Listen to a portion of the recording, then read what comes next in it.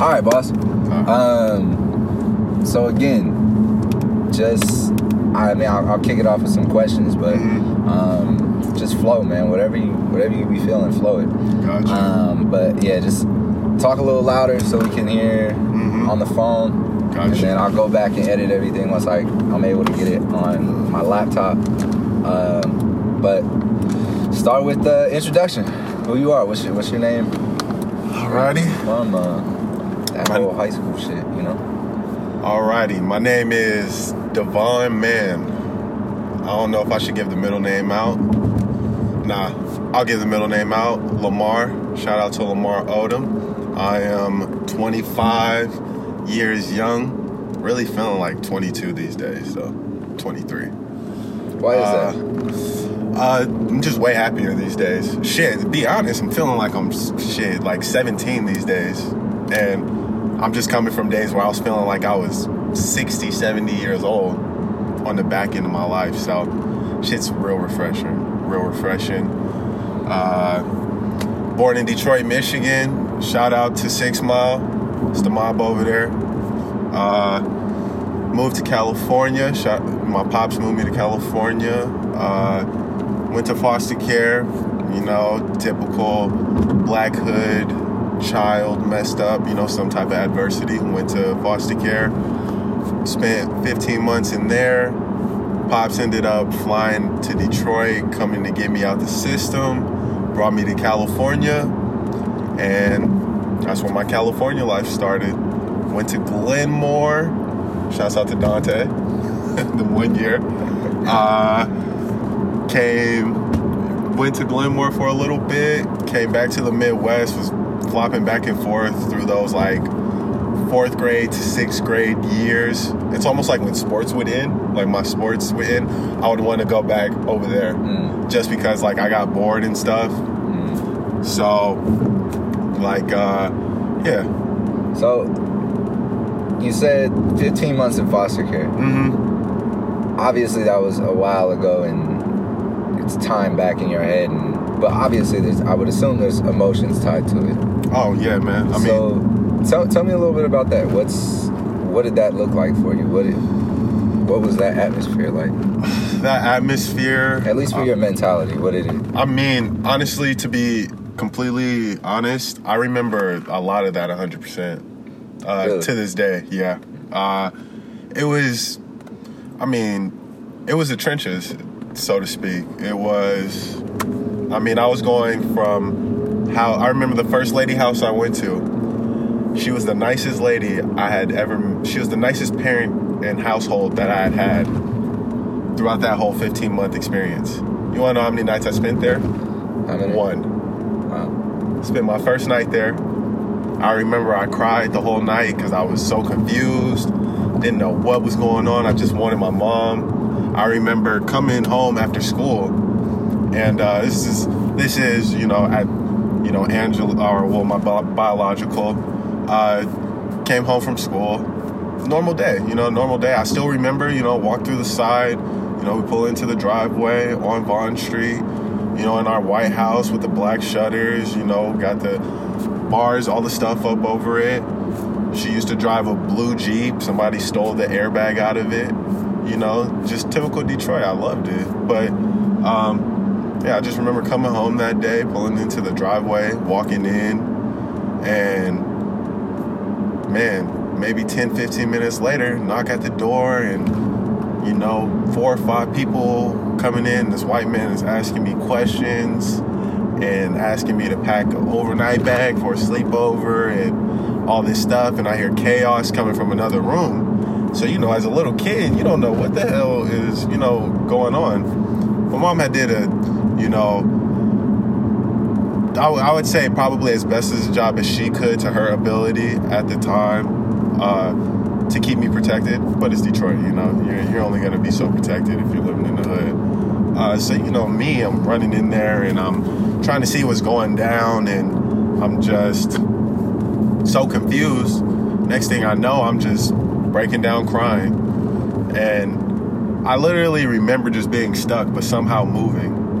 Like, I remember that as a little kid, feeling that. And went to foster care, and I mean, went to the courts. All the households I went to were shitty. I mean, besides that first house, all the households I went to were shitty. You know, you got treated almost like you were in jail, you know, to speak. Wow. You know, well, this is from my experience. You know, I can only speak from my experience personally. Right. But yeah, you know, like me personally, I was treated like shit. I was just a paycheck. Honestly, that's what I feel. You know, that's how I feel now, looking back at it. I remember getting elbowed by a grown ass man in basketball, full-fledged elbow, mouth bleeding, full-fledged bleeding, and I go inside to ask for help, and they're just like, "You go take care of it. Like, it's your mouth." Like, wow. imagine telling us, like, I was 6, maybe 5 years old, maybe. Wow. I had known independence. You know, I had known how to take care of myself more than the average 5-year-old at the time. But shit, still, I was still a fucking kid. Yeah. You know what I mean? Yeah. So, honestly, man, that right there is a moment that will always be in my life and captivated me, and was like, I'll never need anybody else's help. And it faults me to this day. But that moment right there, I knew I didn't want to ever have to ask anybody for anything, rely on anybody for anything. And yeah, you know, that was playing basketball. I mean, we had stories, man. Like, we'd have to go to bed at 7 o'clock. You know, motherfucking Wow, kids in bed and sleeping? Yeah, I remember in one of the houses. Yeah, so me and one of my foster sisters, we had our own room, and we would have to go to sleep at 7 o'clock, and we're in the upstairs attic. You know what I'm saying? Our room is in the upstairs attic, and it's just like the lights are cut off pitch black, 7 p.m., and we're just laying down in bed, and we hear, you know, things going down upstairs and people still up, and it's just like, you know, it's almost an early form of depression. It's like a practice of depression already. So, you say depression, and I think, obviously, depression is a hot topic these days. Yeah. But being able to identify that and associate that with what you were feeling at that age, when you think depression for your mind, if you've ever been depressed, do you almost get similar feelings to that when you have depression these days? Or what does your depression look like now compared to that moment when you were a kid? My depression these days are always way better, because I can always look back at things where I was less in strength inside. I didn't know as much mentally, and I didn't have the experience and exercises to be comfortable with having those depressed thoughts, quote unquote. So for me, nowadays it's different, because even if I do get down and I get depressed, my first nature is, now you're gonna make it through anything, no matter what. Like, look what you've been through. Versus before, at such a young age, it was just like, what am I gonna do? What am I gonna do? Only thing at this point is make an emotional, irrational decision, because I'm so mad, and try to do something to myself and hurt myself, and knowing it's an emotional decision, you know. So that's really the difference between my depression now and then. It's just more knowledge and more skills. Yeah. Okay. And so you were talking a little bit earlier about your situation, your mom doing as much as he could, your biological mother. And you did make that distinction for biological mother. What is your feelings towards her? You know, I won't say my real feelings, just because I'm not ready to even. I feel like at least she deserves to hear my real feelings. But in retrospect, and I want it to be known that I am very, very, very, very upset, maddened about that relationship. I'm very sour. I'm bitter about it. And I don't feel one bit bad about being bitter or sour about it. Yeah, I mean, that's... And then when you say every bit this anger is inside of you, what is that stemming from? It stems from broken promises. It stems from, I feel like, taking advantage of someone that was in a very vulnerable position and in a position of no authority. I feel like I was walked all over. Felt like real feelings wasn't heard. I feel like I was heard, but the proper practices to mending that bridge just never was genuinely committed to. Which is fine, but be consistent on whatever, I guess that was my big thing, and, with anything in life, relationship, but especially with a parent, is be consistent in who you are. If you're not gonna be there and you're not gonna, whatever, be consistent in that. Right. Don't pop in and then say you're gonna show up for this and that, blah, blah, blah, and then be gone for 7-8 years. You know what I mean? Like, just be consistent. If you're going to be here, or just communicate. Hey, going through this, going through that, blah, blah, blah. This and that.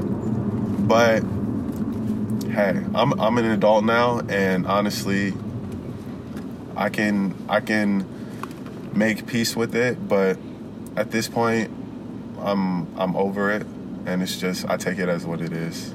It's, I have a mother these days that loves me, does motherly stuff for me, and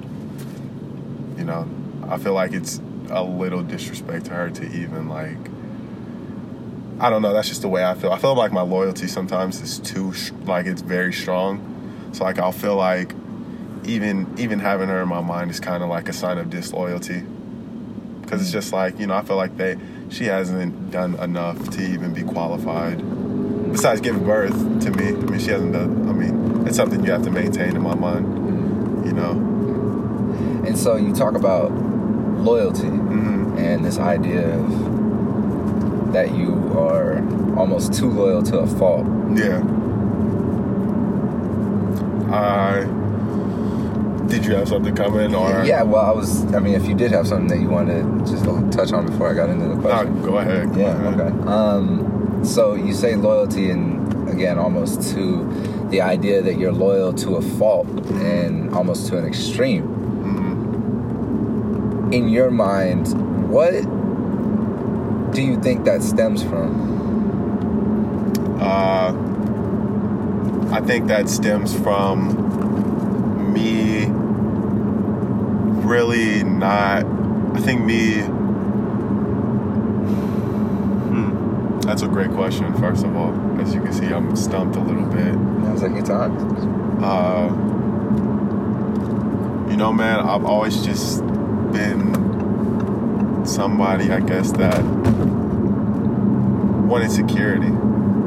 And I think going through foster care and all that, I know going through foster care and all that, didn't have security, obviously, don't have security of having your normal real parents and all that.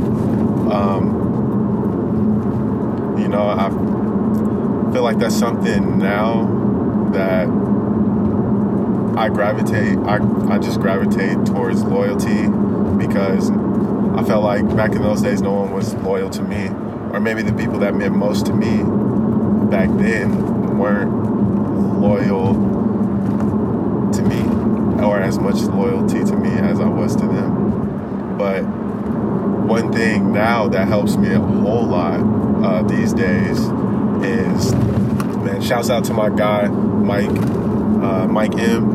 Love you for life, bro. He gave me some game, man, and he was like, bro, don't be mad. And I told,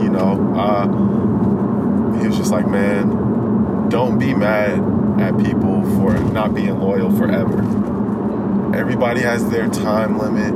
Everybody has their comfortability, their range. So people are loyal for a week. a day, a month, years, hours, decades. It's just different. It's different strokes for different folks. You know what I mean? So you can't get mad because someone ain't loyal to you forever. When that loyalty dies off, that's fine. You guys just wrap it up there, and you keep on going with the ones that are still loyal to you, and you keep that train pushing. That's solid advice, and you have told me that before, and it does stick with me. It really does, because the concept I think a lot of people look at is we're so focused in right now. It's really hard to take ourselves out of that position and think future and other people's circumstances, and it's all about what can I do now to live my best life. Exactly. In that sense, so it's hard to really jump into different perspectives on that. But in terms of loyalty and the way you've touched on it right now, I would say that, is it safe to say that that's a pillar of your foundation of the man you are? Yeah. Okay. And so with that being the case, what are some other things that you really think embody how you try to live every single day? Things that embody,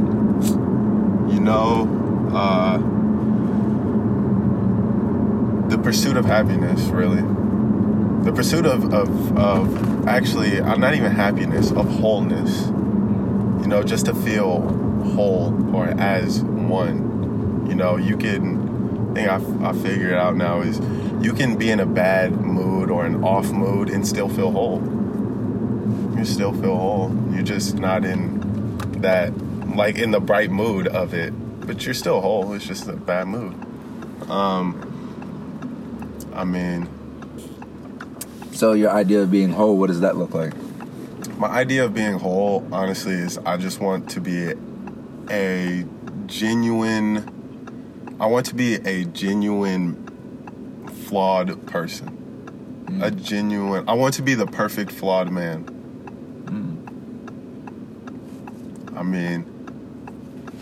I understand my flaws and all that, and shit, I don't think I like to judge people. But I judge myself, so I should be able to judge other people. And so would you say that you're your harshest critic? I'm not a harsh critic. Well, I will say this. I'm a harsh critic, but I'm very accepting. So, just because I criticize you and all that, it's not out of hate or anything. It's out of passion.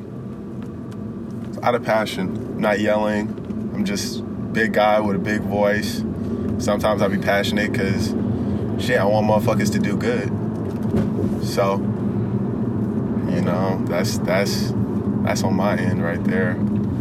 So when you look at yourself and you judge yourself on a day-to-day basis, like we all do, you obviously got your internal conflicts and what have you. How do you go about judging yourself success-wise? Like, how do you keep setting the mark for yourself? Success-wise, I feel like it almost changes for me every day. Every day. Every day I wake up and it's almost like I want to conquer something new. It's almost like I judge my success by something new, which is really frustrating, actually, because it's like I was on to this task and I was making progress at this. I wasn't doing anything bad. It's not like I fell off or anything. And then I'll just wake up tomorrow and, shit, if I could do this today, this will be very successful. And it's almost like at the end of the month, you got 40, 50 things that you started your path to success to, but it's still not completed. So, for me, it's I judge my success off of whatever comes by the day, which is something that, I feel like I just identify that that's a problem with me. That's a problem and something that should get to working at. Why do you say that's a problem?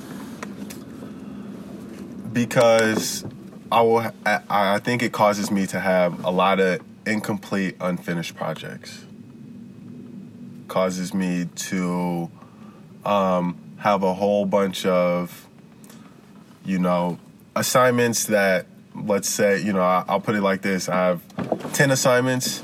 They all got 10 questions on them. And it's almost like I did the first 4 or 5 questions to all of those assignments, and I got them right, but I just never finished because I started the other assignment.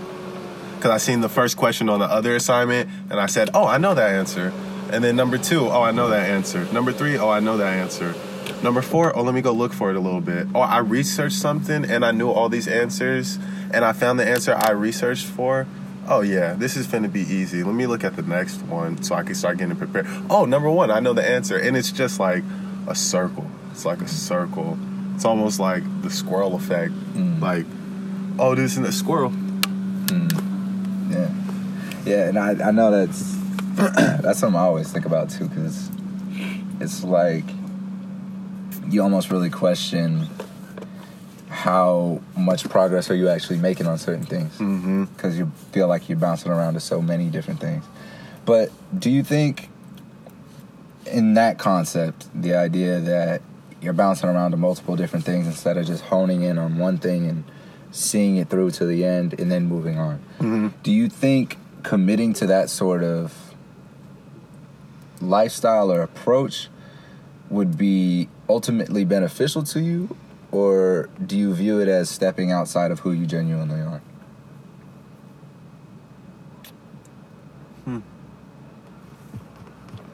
I think it's stepping outside of who I am. And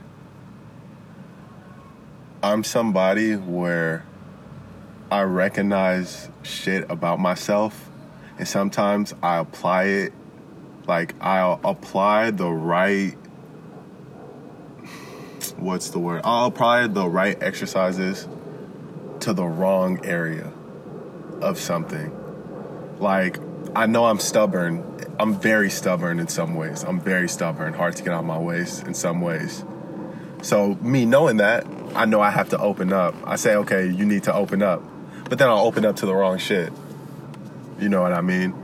And it's almost like with the project thing, all the projects and all that, it's just like, I understand I'm putting my eggs over here in different baskets. I love it. But it's just like, instead of putting your eggs and taking your eggs and spreading them out between like 7, 8 baskets, let's do 3. Let's do 3 or 4. And sometimes I just feel like I got to do so much because I'm behind. I feel like I got to catch up. I feel like I done lost time. I feel like for where I'm at, I'm not, for my age and my current standing at life, basically I have nothing to show for it. That's how I feel sometimes. And it causes me to just be erratic and just go. Which, don't get me wrong, just go. You guys get out there, get off your ass, go do something. But you gotta have a brain behind it. Can't just go out there and be going to do stuff. And I do that a lot. So, you mentioned lost time based on your age and where you're at right now. Give us some insight to where you feel that from. Where do you feel behind? What brought you to this point where you constantly feel like you're chasing? Well,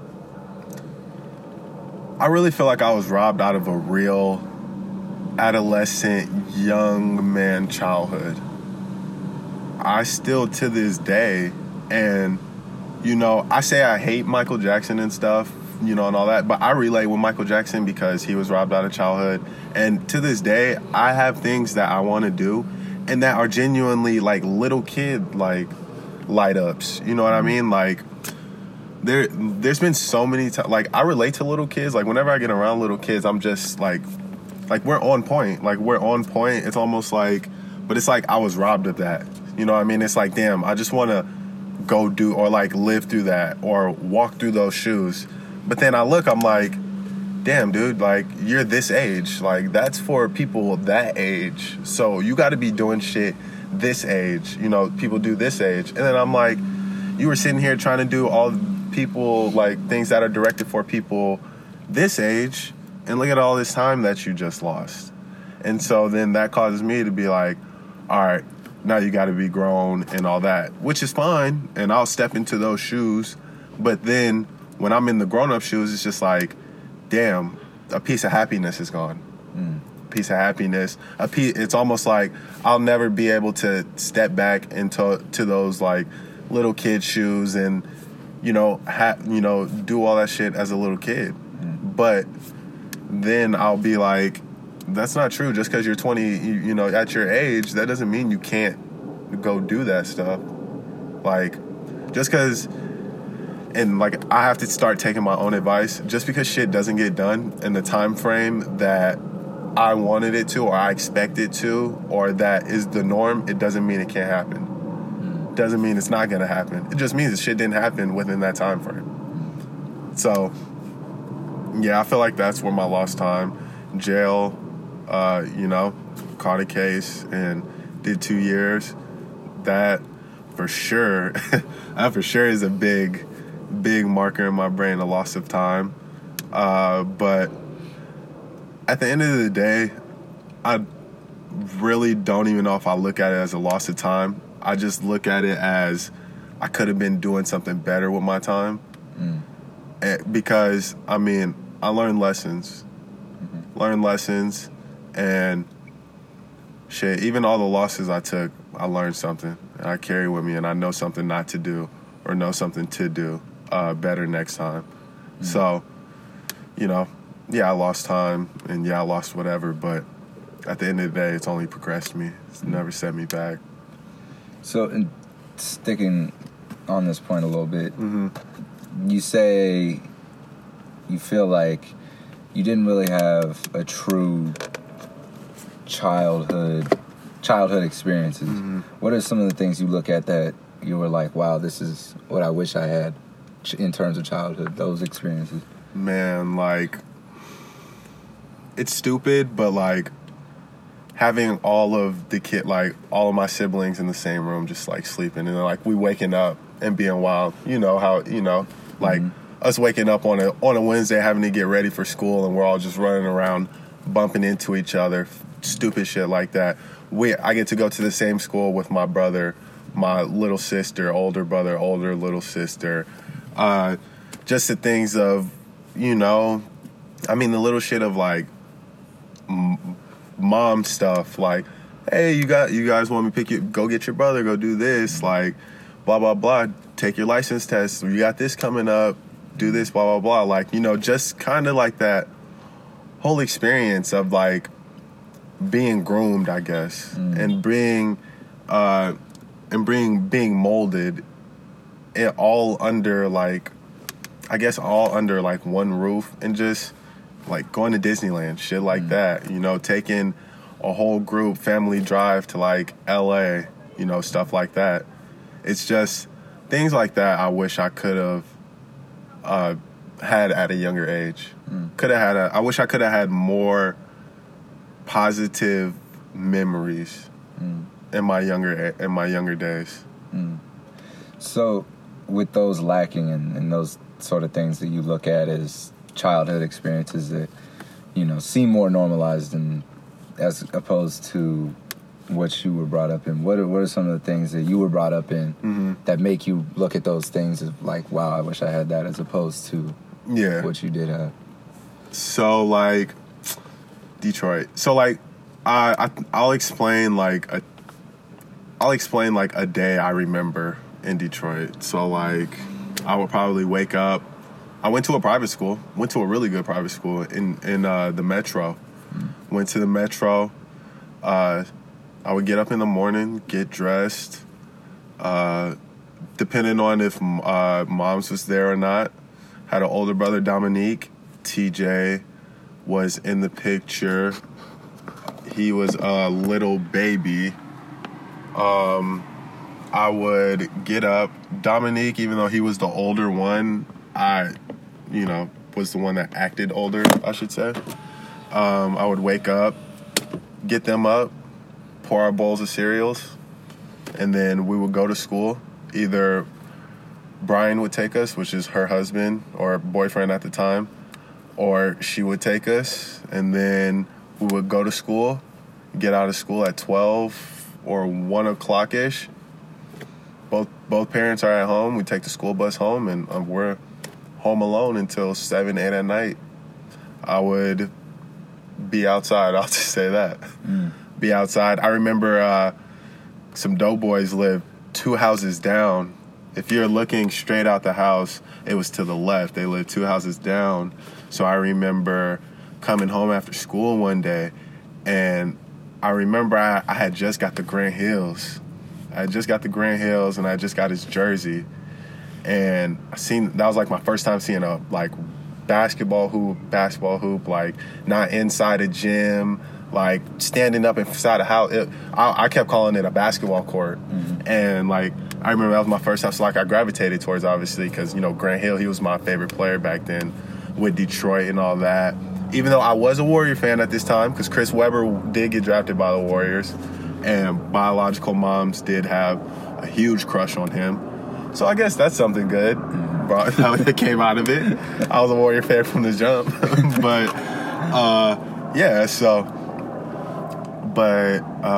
Shit, I kind of lost track.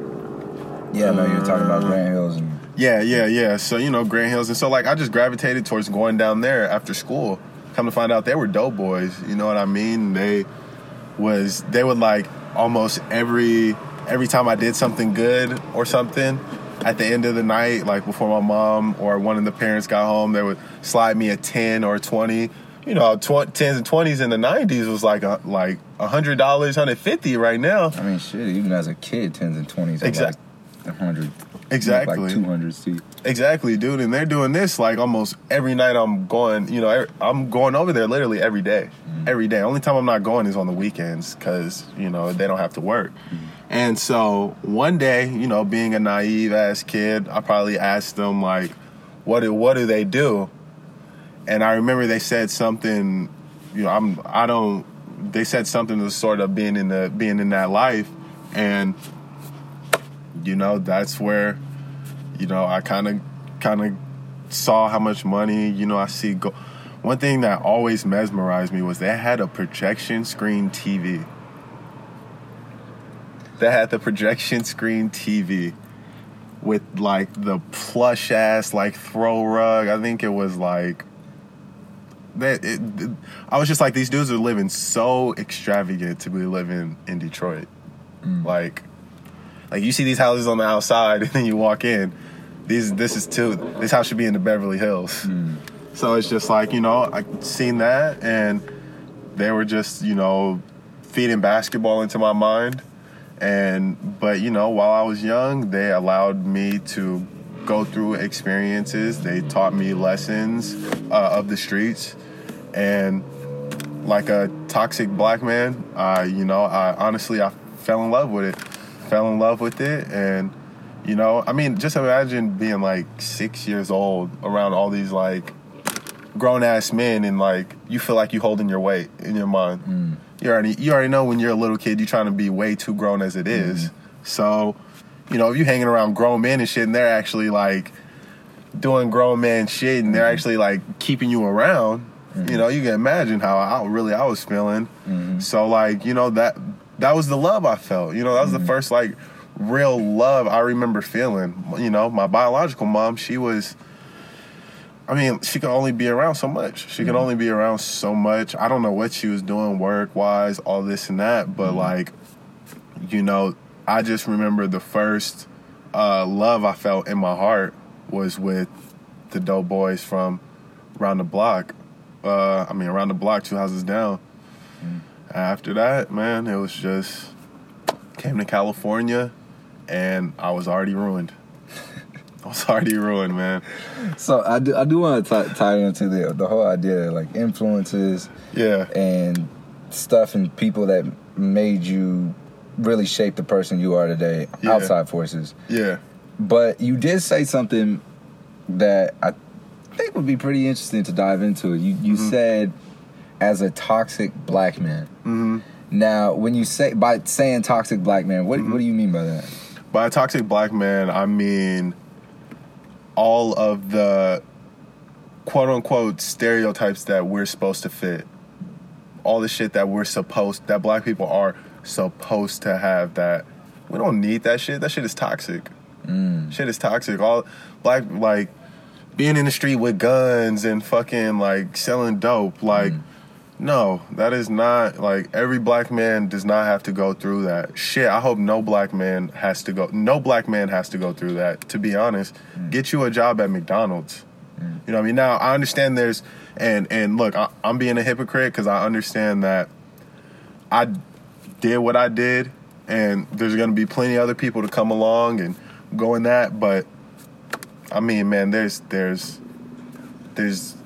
different ways, and if it comes to that, just do it the right way. You know what I mean? But as far as being a toxic black man, like, you know, having all these toxic traits of, like, I was caught up in the fight. Like, I love jewelry. I started loving jewelry so young. So money. Started loving money so young. Fell in love with money, like, shit, at like 6 years old. Like, real life seeing money. Like, you know, I still remember seeing $100,000. 6 years old, like, all right there on the table, like, cash. Like, this shit of keeping a gun on you. Like, you don't need to always keep a gun on you. That is not cool. That's not cool, you know?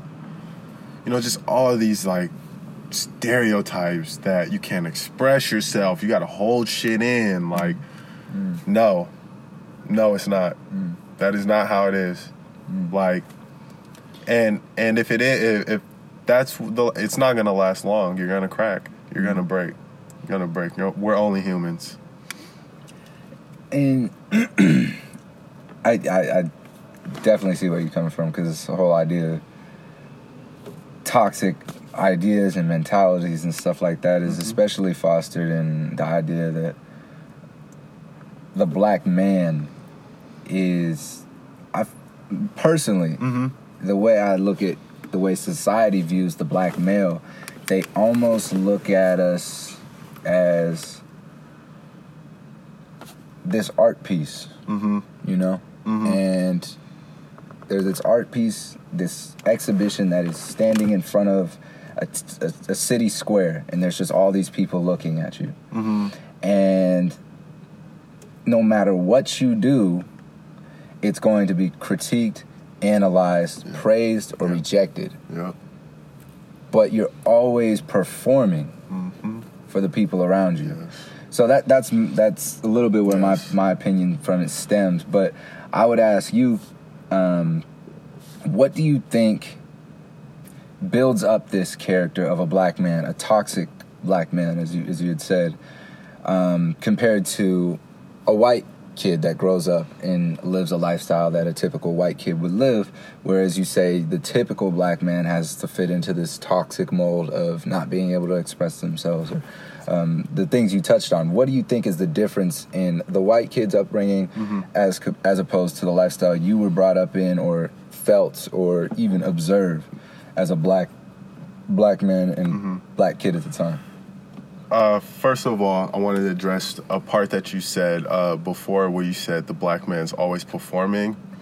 And I just wanted to say that somebody brought it to my attention, and then when I researched it, it was just amazing. And I think this is why we fall into athletes and all these performer positions. This is real quick, just off the question, but we used to kill each other on stage for white people. Like, that used to be their entertainment. Then it progressed to us killing each other's in arenas and stuff in front of all the Romans and stuff, but it eventually being black people over here. And now I think that's been the progression, that black people are just really good for entertainment, or that's mainly what they're good for. And I think, that, I mean, shit, you see it now. I mean, you see you kind of just opened my eyes with this question. I'm probably gonna get lost in it, but man, it's just, I mean, it's just amazing, man. It's just amazing, like how we dominate sports, and they take the sports judgment and the sports rules, and they try to apply it to us in real life. It's almost like they want us always to entertain them, even in our personal life, you know. And it's just like that's the slavery that's still there today with this whole Kareem Hunt thing. I mean, them talking about him getting exempt from the league and not being ever to play again. Look, and Mr. Sharp had me on the show ASAP. He's completely right. He's completely right. And the only reason why we're holding athletes to this standard is why? Because we know a whole lot of black men are in athletics. I'm not saying that's the main reason, but this is where it's stemming from. And this is where it all brews back to, is when black people were killing each other for white people for the entertainment values. But back to your question about the white kids upbringing and the black kids, it's just the acceptance. The acceptance of who you are. When I grew up, you know, like, when I grew up and I had something to say, I didn't feel comfortable with anybody. I didn't have a comfortable platform saying anything to anybody. Even when in the later years with my dad and him building up a great relationship and blah, blah, blah, black men who have come from a street bad background tend to have to hold things in. Because you can't tell nobody and this for all the real ones. I'm just speaking for everyone who like really held down and all that. But you know, you can't say nothing. You're not gonna say nothing. You're not even gonna want to say anything. But it's always gonna be in your head. And me and you both know being in your head is the worst. Shit being in your head and being stuck there and not being let out is the worst. Because that's where it stays the longest. It's where it stays and brews the longest. Versus a white kid, probably he's able to express his feeling to multiple people. Mom, dad, auntie, like, you know, they go to school and they probably got friends and shit at school. Dude, after foster care, I didn't go to school. Like, after that day I got taken away, I didn't go to school. I got enrolled and I would go for like 2 days and then I'd just be gone. I'd be out there and that's another important thing I realize now too, is school. Like, I missed 3 grades now that I think about it. But I mean, it's life. It's life. And you know, I know I'm a very intelligent, I'm a smart young man, articulate. Still got more to go though. Still got more to obtain. And shit, I want to just tell people now at this moment, I mean, shit, look at me, how I talk, how I sound, my background and shit. I missed 3 grades. Think about if I would have had those 3 grades. Yeah. Imagine if I would have actually went to fucking 5th and 6th grade. I never seen a fucking graduation until high school.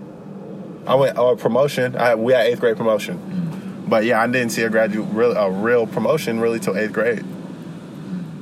So, I mean, it's just differences. Like me, I didn't, you know, those years for school. How many people that you know, on your end that missed any grades? Can't name them off the top of my head. Exactly. So, you know, and in Detroit, shit, half of us is in the classroom, half of us is outside waiting for motherfuckers to come out the classroom. So, I mean, it's just a huge difference in, I guess, platforms and values. Platforms and values. I like that. I like the idea of what a platform can do for a mentality and what it can do for almost the freedom of an individual. So I'm glad you touched on it, especially in that way. And real quick, man, before your question, man, my pops, man, he told me, you know, we just had a serious talk between us two, and he said something that fucking struck my mind. We want people to tell us everything. We want people to be, hey, come tell me how you feel. You can tell me how you feel. Tell me. What have you done to create the platform to make them feel comfortable that they can really feel like they can tell you anything?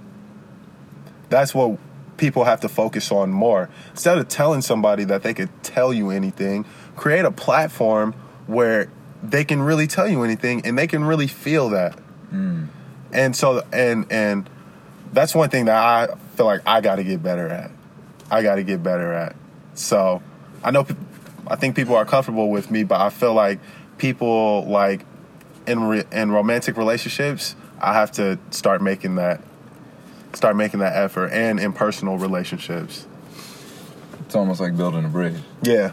Building a bridge. You know, you can always say, meet me on this side. I'm over here. I'm waiting for you. But how are they going to get there if they don't have that bridge? Man. So I like that. And you talked about your dad introducing that idea to you and having that talk with you. And me personally, I know that you and your dad is probably the closest thing you got to that connection of family and just really hitting the core of it. Yeah. So what is your relationship with your dad like? Oh man, it is. It's perfect to a fault. It's perfectly flawed. I will say that. Me and my dad, we love the shit out of each other. We want each other to do, like, we see big things out of each other. Thing that gets us both in trouble is we're both hard lovers. So we're passionate towards each other, which can cause communication problems, which can cause, you know, he doesn't back down and I don't back down. He's the only one that can make me back down, really. And you know this, like, he's the only one that can make me back down.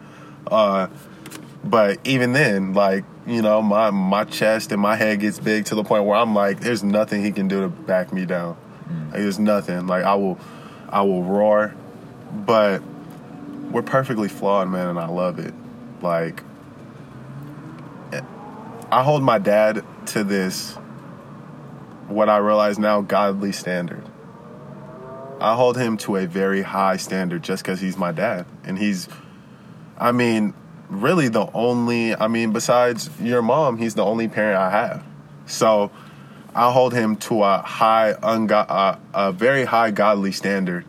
And whenever he falls an inch short of that, I'm very hard on him in how I react to it in my actions. Like, you know, we had a misunderstanding about money, and, you know, instead of, you know, us being alpha males, we feel like, so you should bow down and come to me. You know what I mean? Or I feel like you're the father, you need to come to me and talk. Like, it's the parents' fault. Hey, you know, you're the son, this is your life, you need to come and tell me, blah, blah, blah. You know, so, if you're not going to come to me, then I guess whatever, blah, blah, blah. You know, we're both like that. So it's just, you know, and what we have to realize is the communication. And my dad's big on me about that now. Like, he's big, and he's very, man, he just leads by example, man. He's very, you know, and he tells me, he's like, man, I'm sorry. He's like, man, I'm sorry for whatever you went through. You know, he always apologizes, which I hate that shit. I hate it. But why? Because there's nothing you can do. There was nothing. I mean, I was taken to foster care on a Monday. No, on a Thursday. He got that letter Monday morning that he needed to be in court Friday in Detroit. He lived in California. He got the letter that Monday morning, said he needed to be in Detroit Friday, or he, what is it called? Forfeit all his custody rights to me.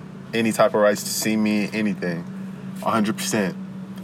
This man took work off the next day and flew out that next night and was in court Friday. I can only imagine how much a last-minute ticket to Detroit and all that was back then, but I probably know it's expensive as fuck, because anything dealing with technology or anything like in advancement was very expensive.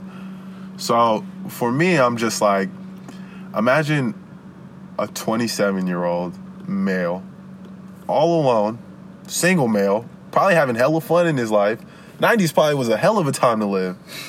90s, 80s probably was just... Yeah, probably bracken. Man, my dad, he was, you know, I see pictures and shit. He got Rollies and being blacked out BMWs and, you know what I'm saying, all this. He had his own spot in Santa Clara, in California. You single, by yourself, black male, look like, you know, I can only imagine the life he was living, you know, got money. And for him to do that at 27 years old and step into that spot and step into that position to do that, number one, it made me like realize like this motherfucker really loves me. Okay, this real motherfucker really loves you off the strength of me and my dad, we were good. We were like, we seen each other and all that, but you know, you really don't even know like the relationship at that point. Like you really don't even know, like you're just now getting to relationships and points. And so, you know, number one, him doing that, I know he loves the shit out of me and he would do anything for me. Number two, though, that's what started the ungodly standard. To see him do that, and when I think about that and all that, it's almost like I hold him to a standard that's just so unfair. It's so unfair. And then I get mad when he doesn't uphold that standard. And like I said, one thing I have to realize is I'm his first son. He didn't have a trial run before this. His parents, they dropped out of, you know, my grandma and grandpa, they dropped out in the 6th grade. You know what I mean? They damn sure really, I mean, from what I hear, he didn't have a relationship with his dad, you know? Him and his dad were not really on good terms, you know, until he got in his 30s. Like, I have to realize that this is his first trial run. Really, this is his first trial run. He's doing the best he can. He's doing what he thinks is right and what he knows. And I can only accept that and grow with it and groom it, or I don't have to accept it. I can deny it and leave it and dead it. But that's really the relationship with my dad. It's very beautiful. It's very unique. It's, even with my dad, I'm almost to the point where I feel like I could tell him anything. I'm almost there. I hate telling him when I'm broke. I can't tell him that. But, and that's another toxic trait about black men. Black men, man, don't fucking man, it's okay to be broke. Man, it's okay. Shit is fine. It means either you were having a lot of fun and making life experiences, or you were handling your fucking business. Either way, it's perfectly fine. Don't feel bad for none of that shit. I like that, man. I like that. And I think that's a good segue into more of where you're at right now as a person. So you are 25 years old. Correct. 25 years old. You approaching 26 in 2019. What does life at 25 look like for Devon Man? Life at 25 right now is looking like, man, a whole bunch of hard work, but a whole bunch of payoff. Right now, I'm just creating my own lane. You know, I see a lot of lanes out there, and I've driven in a lot of lanes, and they were fine. I could drive in those lanes forever. I could dominate those lanes, but they're just not for me. It's just not for me. Just not for me as a whole, you know. And right now, I'm just creating my own lane. Go ahead. Yeah, and what are those lanes that you're talking about? You can dominate. Right now, you know, I'm really like building up like the modeling stuff, building up my modeling, and I feel like I'm gonna be in entertainment. I just don't know where. Actually, funny, I just had a shit meant to tell you this, but a very close person to somebody named Aubrey Graham. What was that guy that stopped Aubrey Graham from putting a song out? Jay Prince. Yeah. I knew his name, but just wanted you to say it. His baby cousin is actually like locked in. Like my dad sees him every day, and my dad's been telling him about me for 4 years, and I just met him, and this dude was just like on my line. Actually supposed to have lunch with him tomorrow. Texted me today. So, one thing, but honestly, man, I'm working on, my lane right now is doing big shit and being known for it behind the scenes. You know what I mean? Like, I don't give a fuck about all the fame. I really don't want, like, cameras, and I don't want to be on, like, the TV, my face and shit. Like, I don't want that. Like, I realize but the shit that I'm a part of and the shit that I create, I want all that everywhere. I want to see it everywhere. I want to see it everywhere on everything. Sports, fashion, whatever I got my agencies, real estate, anything. I want to see whatever I have to create, whatever I'm creating. I want to see it on everything. I want to see my touch on every single thing, because I have a lot of great ideas for fashion, for social medias, for sports, even for government stuff, like, laws and all of this. I have like $1 billion ideas, and I know these ideas are great ideas because nobody's haven't fucking done them. I've looked them up. Nobody said anything about these ideas, and they're very doable. It's just nobody has a mind like ours, like mine, like yours. So I have to just believe in it, and I just have to know that, right now my lane is just figuring out how to combine some ways to my comfortable fitting basketball. Love playing basketball. Love to dress my ass off. And I love to turn up with my loved ones. Like to do hood rat shit with my loved ones, honestly. No, I hear that. I hear that. And so, big picture sense, always thinking about the individual and your agency as well as being an individual in the world with a bunch of other individuals. A lot of what you were touching on is, you said you have big dreams and you have these ideas in places that you think you can get and know you can get. And if you look at the whole world, right, everybody has these dreams and ideas at one point to be bigger than, what the average lifestyle would be. And when I say average, I think of it in the term or the sense of, 9-to-5 job. Yeah. Got a mortgage, you maybe start a family. Yeah. Stuff like that, working and living comfortably, but within somebody else's system. Exactly. How do you see yourself getting to the level where you see your dreams at, instead of going that more traditional route? Well, honestly, I feel like my traditional route is the untraditional route. Honestly, I've been thinking about, and this is a plan I actually have been formulating, was working on today before this interview, is we always talk about sacrifice and how you always have to sacrifice and shit. It's going to be a little struggle, to get to where you want. I know that, at this point, I know, okay, I need money to do anything. Okay? Am I happy with my money right now? Yeah, I'm fine if I'm just gonna be nickel and diamond every day. I don't have plans of that, So I have to realize, okay, right now my goal is to have $12,000 in my account at the end of January. So I say, okay, I look at my account now, and I say, okay, I need this much more to get to that. I need to pay this. I need to do that.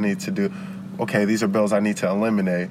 So one thing I actually been doing is I actually set myself up where, I'm probably going to live in like a mortgage storage unit for like about a month, or just be like a wanderer, like kind of just get in where you fit in. So I could literally just stack to my fullest. stop smoking, drinking, quit, it's just 30 days. It's just 30 days. If I got to be a bum for 30 days to launch myself to be successful forever, I will do that shit 30 times. I'll do that shit 30 times. So right now, that's really my future plan is, and right now, that's aiming very low. I just want that money so then I can invest in the real shit, invest in the real shit and still have my kiddie play shit and do all that.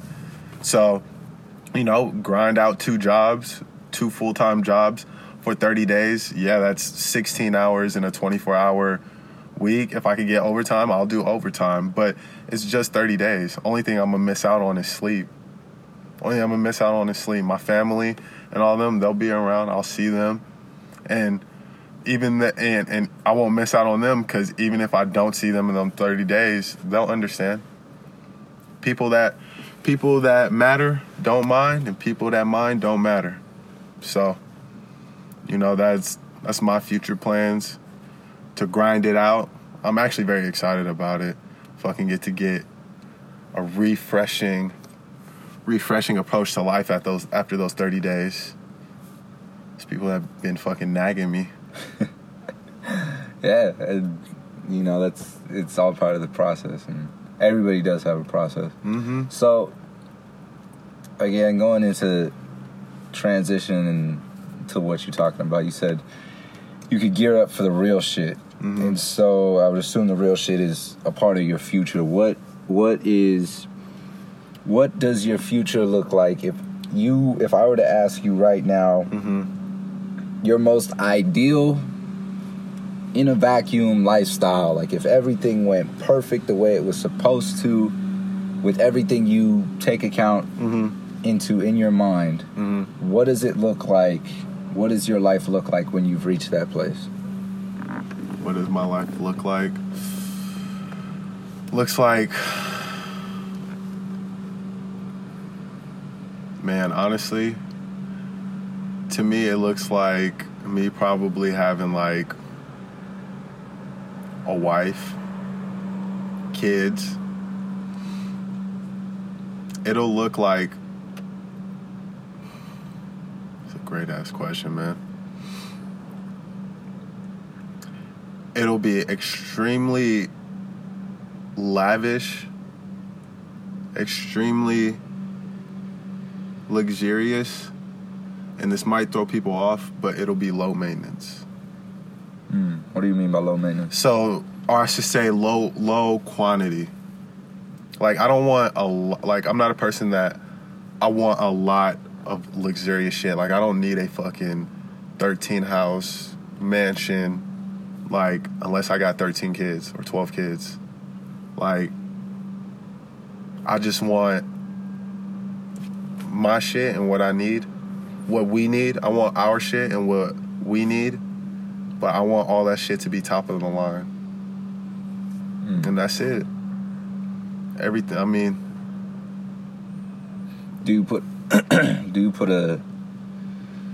since you say you always feel like you're chasing stuff and catching up with time, do you put a time frame on getting that? I have to. What does that time frame look like?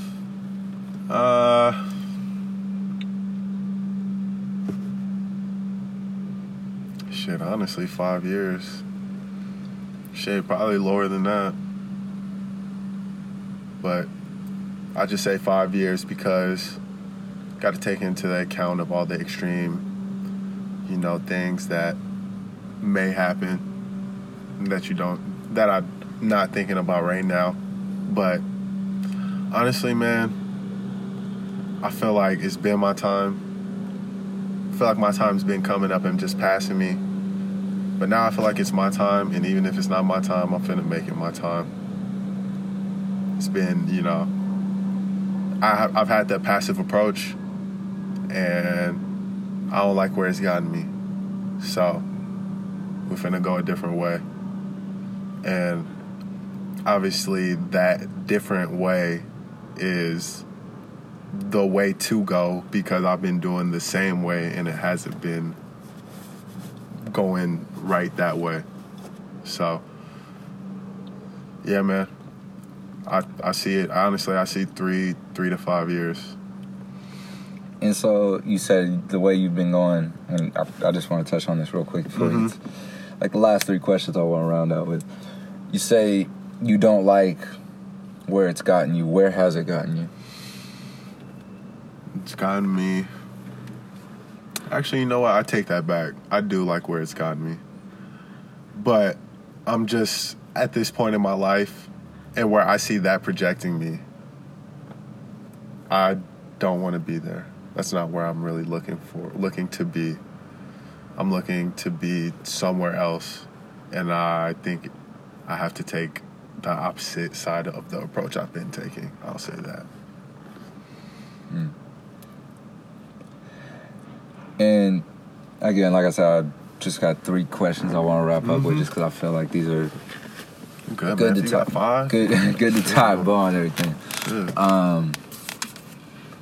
So I think we touched on it a little bit at the very beginning, but in terms of success for your life, think of these questions as you've somehow passed away and you are literally just reflecting back on the timeline of your life.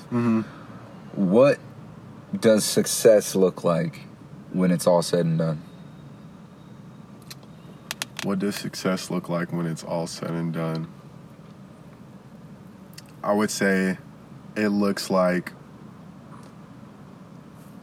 all these people that are at my funeral right now.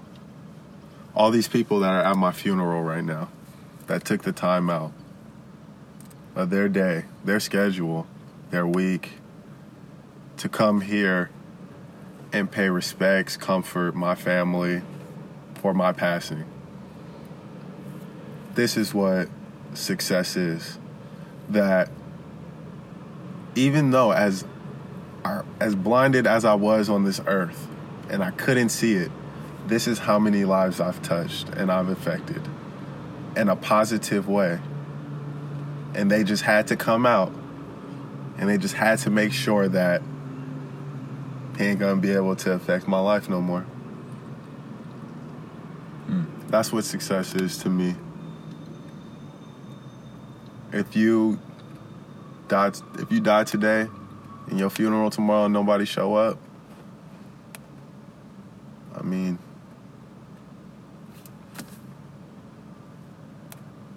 I'll just leave it there. Like that. And so, in that same sort of mindset, again, reflecting back on a timeline of your life, should you have passed on, and you're looking at the grand scheme of things, the entire timeline, what does failure look like? Failure looks like... If you were to look back and say this life was a failure. If I were to ever look back and say this life was a failure, I would look at that man laying in the casket. Because at the end of the day, I know that I'm extremely real with myself. And at the end of the day, I know that I'm conscious and knowledgeable of failure. Not even failure, but just unsuccessfulness. And that means that I would have ignored my intuition, and somehow convinced myself, when I know I'm right, not to reach out.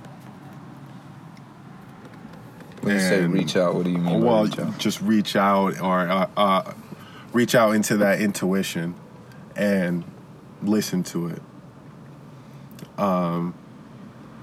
And something like were to happen, and I couldn't affect people in a positive way. Me ignoring that intuition, that's what failure would look like. Because at the end of the day, I would know that all the people that didn't show up or whatever, all the people that didn't acknowledge and all that, they have a reason, and you know why. And you could have fixed that. actually, and now that I say that, my success of life would be written on. God damn it! I just forgot. Fuck. It's fair. It's fair. It's all good. That might pop back up here though. Yeah. So final question, and rounding this out, just in a conversation of just who you are and all that you've been telling us about you and the life that you've lived up until this point and where you see it going. Every single person that walks this earth develops fears at some point. And some people base their life on conquering them, and other people cower from them. Right now, or maybe it's been a theme throughout your entire life, what is your biggest fear? Right now, my biggest fear...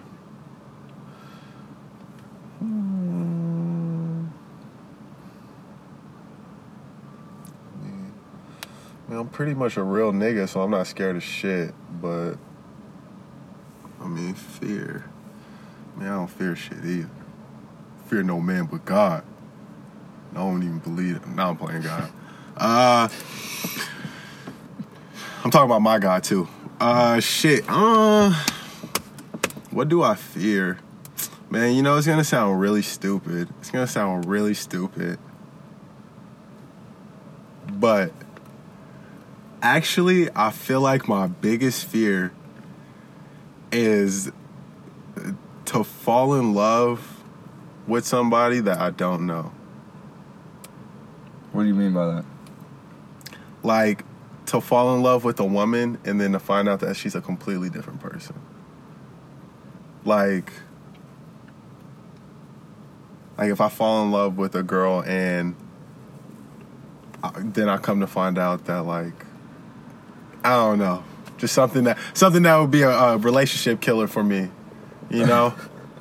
Like what? You already know what I'm saying. You just want me. If she was a hoe, shit.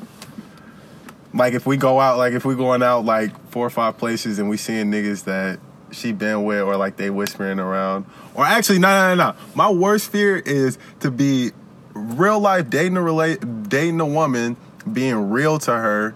Shit has happened, but being real to her, and then, like, you know, when niggas is like just talking shit about a bitch and it's yours. Yeah, that's actually my biggest, and I really love her. Like, I really like love her for real.